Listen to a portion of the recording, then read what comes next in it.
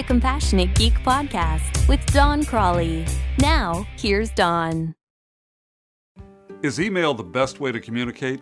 What about texting or chat or on the phone? What about Skype or other internet video calling options? Maybe you should just go see the other person in person. Oh wait, there's always Snapchat, or what about Twitter, Facebook Messenger, WhatsApp, Hangouts? What about an old school paper letter?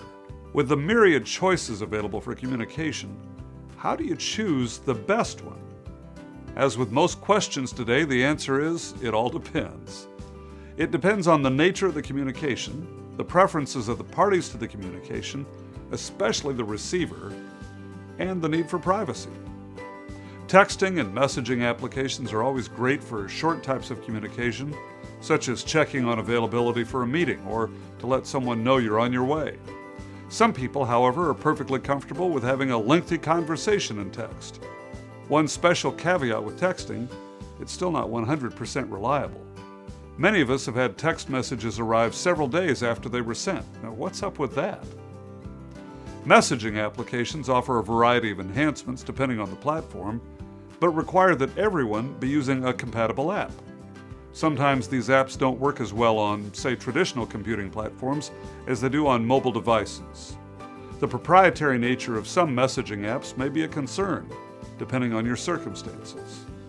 Email works well when the communication is in a longer form, requires more details, or requires an attachment. Email also provides a well-organized history of communication. Text and chat are getting better at that, but email still rules in this area. Additionally, in most organizations, email communication is archived for future reference. The need for old-school paper communication is rapidly diminishing. There's one area, however, where paper communication still excels, and that's with personal notes. When you really want to have an impact, send a personal thank you note or a handwritten note of congratulations. People never forget a handwritten note. What about a phone call? Often, a phone call can resolve an issue much more quickly than an exchange of multiple emails or text messages. If the communication involves answering multiple questions, a quick phone call can still be more efficient. When trying to schedule a meeting with multiple participants, use tools such as Doodle to eliminate the annoying stream of messages looking for universally acceptable meeting times. Zapier recently published a list of the 16 best scheduling apps. Just search on that term and you'll find it. When is it appropriate to have a face-to-face meeting? Well, face-to-face meetings regain the human connection, which is lost in email, texting, and chat communication. Even with telephone conversations, you don't have the benefit of noticing subtle cues and body language. Face-to-face meetings are great at the start of a relationship, and later on, they can be crucial in ironing out problems in the relationship.